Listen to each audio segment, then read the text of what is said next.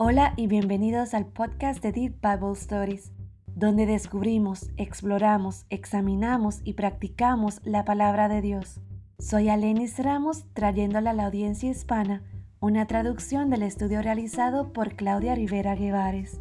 Hoy continuaremos con el capítulo 7 de Juan y descubriremos el contexto de los versículos del 20 al 24. Para comenzar, recordemos lo que dice el versículo 19 de este capítulo. ¿No os dio Moisés la ley y ninguno de vosotros cumple la ley? ¿Por qué procuráis matarme? Jesús dijo en Juan 15, 18 al 19, si el mundo os aborrece, sabéis que a mí me ha aborrecido antes que a vosotros. Si fuerais del mundo, el mundo amaría lo suyo, pero porque no sois del mundo, antes yo os elegí del mundo. Por eso el mundo os aborrece. El mundo odió a Jesús porque no fue simplemente otro líder religioso falso que luego desapareció. Si lo fuera, se habría llenado de riquezas y alabanzas. El mundo ama lo que es del mundo. El odio del mundo hacia Cristo y el hecho de que Él es justo evidencia que Él es quien dice ser. ¿Y quién dice ser Jesús?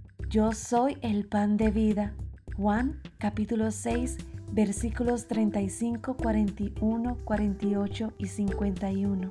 Yo soy la luz del mundo. Juan capítulo 8 versículo 12.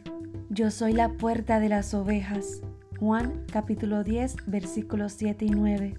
Yo soy la resurrección y la vida. Juan capítulo 11 versículo 25. Yo soy el buen pastor.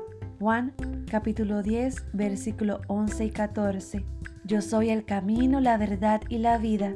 Nadie puede venir al Padre sino por mí. Juan capítulo 14 versículo 6. Yo soy la vid verdadera. Juan capítulo 15 versículo 1 y 5. Juan capítulo 1 versículos 9 al 13 dice: aquella luz verdadera que alumbra a todo hombre venía a este mundo. En el mundo estaba, y el mundo por él fue hecho, pero el mundo no le conoció. A lo suyo vino, y los suyos no le recibieron. Mas a todos los que le recibieron, a los que creen en su nombre, les dio potestad de ser hechos hijos de Dios, los cuales no son engendrados de sangre, ni de voluntad de carne, ni de voluntad de varón, sino de Dios. Ya habiendo hecho esta introducción, veamos lo que nos enseñan los versículos de hoy. Respondió la multitud y dijo: ¿Demonio tienes? ¿Quién procura matarte? Jesús respondió y les dijo: una obra hice y todos os maravilláis. Por cierto, Moisés os dio la circuncisión, no porque sea de Moisés, sino de los padres, y en el día de reposo circuncidáis al hombre.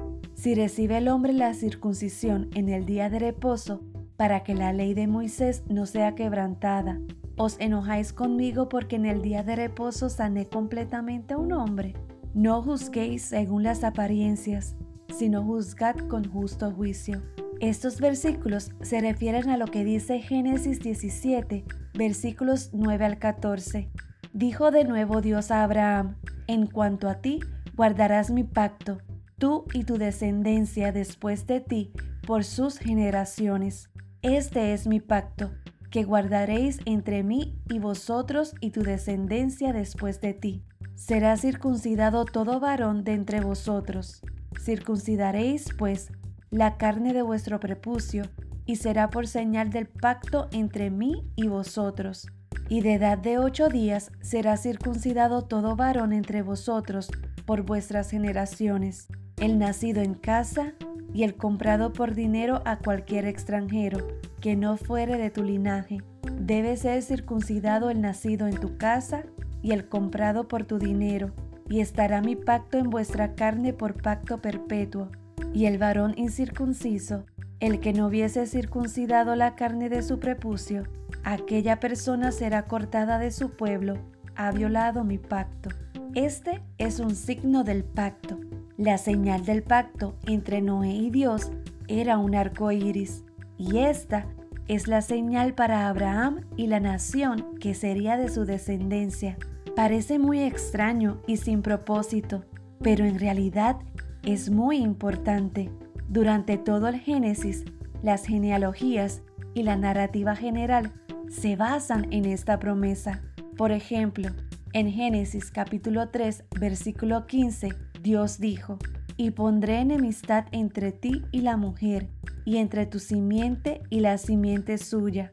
Esta te herirá en la cabeza, y tú le herirás en el calcañar». Constantemente vemos genealogías en este libro porque se anticipa a esta descendencia. ¿Con qué comienza el Nuevo Testamento? Con una genealogía, porque la descendencia que heriría la cabeza de la serpiente, es decir, aplastaría el pecado y la muerte, ha llegado. Su nombre es Jesús, quien vino como Dios prometió desde la descendencia de Abraham. Hoy en día, la circuncisión es completamente normal. Es un proceso normal por el que pasan muchos de los bebés varones para su salud. Pero en ese entonces, esto no era normal. Las naciones en este momento no vieron la necesidad de deshacerse del prepucio. En esto vemos, primero, la sabiduría de Dios, porque en la actualidad sabemos que esto es saludable y bueno para los hombres. En segundo lugar, volviendo a las genealogías, esta señal específica era importante respecto del linaje, es decir, de dónde vendría la descendencia. Los israelitas serían literalmente marcados como una señal de la fidelidad de Dios a esta descendencia, que como dice Isaías capítulo 53, versículos 4 al 6. Ciertamente llevó Él nuestras enfermedades y sufrió nuestros dolores, y nosotros le tuvimos por azotado, por herido de Dios y abatido. Mas Él herido fue por nuestras rebeliones, molido por nuestros pecados, y el castigo de nuestra paz fue sobre Él, y por su llaga fuimos nosotros curados. Todos nosotros nos descarriamos como ovejas, cada cual se apartó por su camino, mas Jehová cargó en Él el pecado de todos nosotros. Esta descendencia que redimiría a su pueblo y en última instancia al mundo, provocaría una circuncisión interior, una del corazón, tal como nos enseña el apóstol Pablo en Romanos 2, versículos 28 al 29, cuando dice: «Pues no es judío el que lo es exteriormente, ni es la circuncisión la que se hace exteriormente en la carne, sino que es judío el que lo es en lo interior, y la circuncisión es la del corazón, en espíritu, no en letra, la alabanza del cual no viene de los hombres, sino de Dios». Por tanto, los verdaderos descendientes de Abraham son los que se arrepienten y creen en Jesús. ¿Cuál es la señal de este nuevo pacto?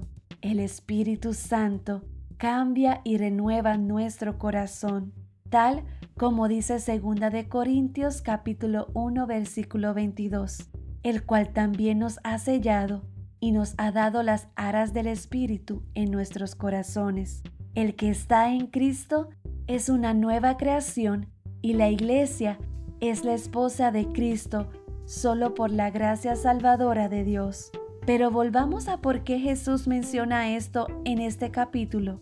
Este pacto luego se convierte en parte de la ley mosaica, que se puede ver en Levítico 12, 1 al 3. Según la ley, todos los bebés varones tenían que ser circuncidados, incluso si el día 8 era sábado, porque era parte de la ley. Por lo tanto, la ley de circuncisión quebrantaba la ley del sábado. Una ley obviamente no viola la otra, pero Jesús estaba usando esta lógica para, como dice John MacArthur, si la limpieza ceremonial de una parte del cuerpo está permitida en el día de reposo mediante el acto de la circuncisión, ¿cuánto más así debería permitirse la curación real de todo el cuerpo en el día de reposo?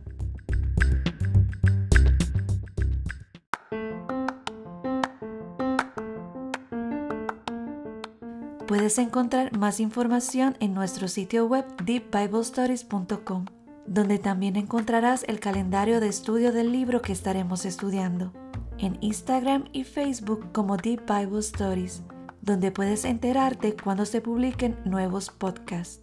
Además, tenemos un correo electrónico, contact@deepbiblestories.com, donde puedes hacernos preguntas y nos aseguraremos de responderle. Espero que tengas un día maravilloso y nos vemos la próxima vez.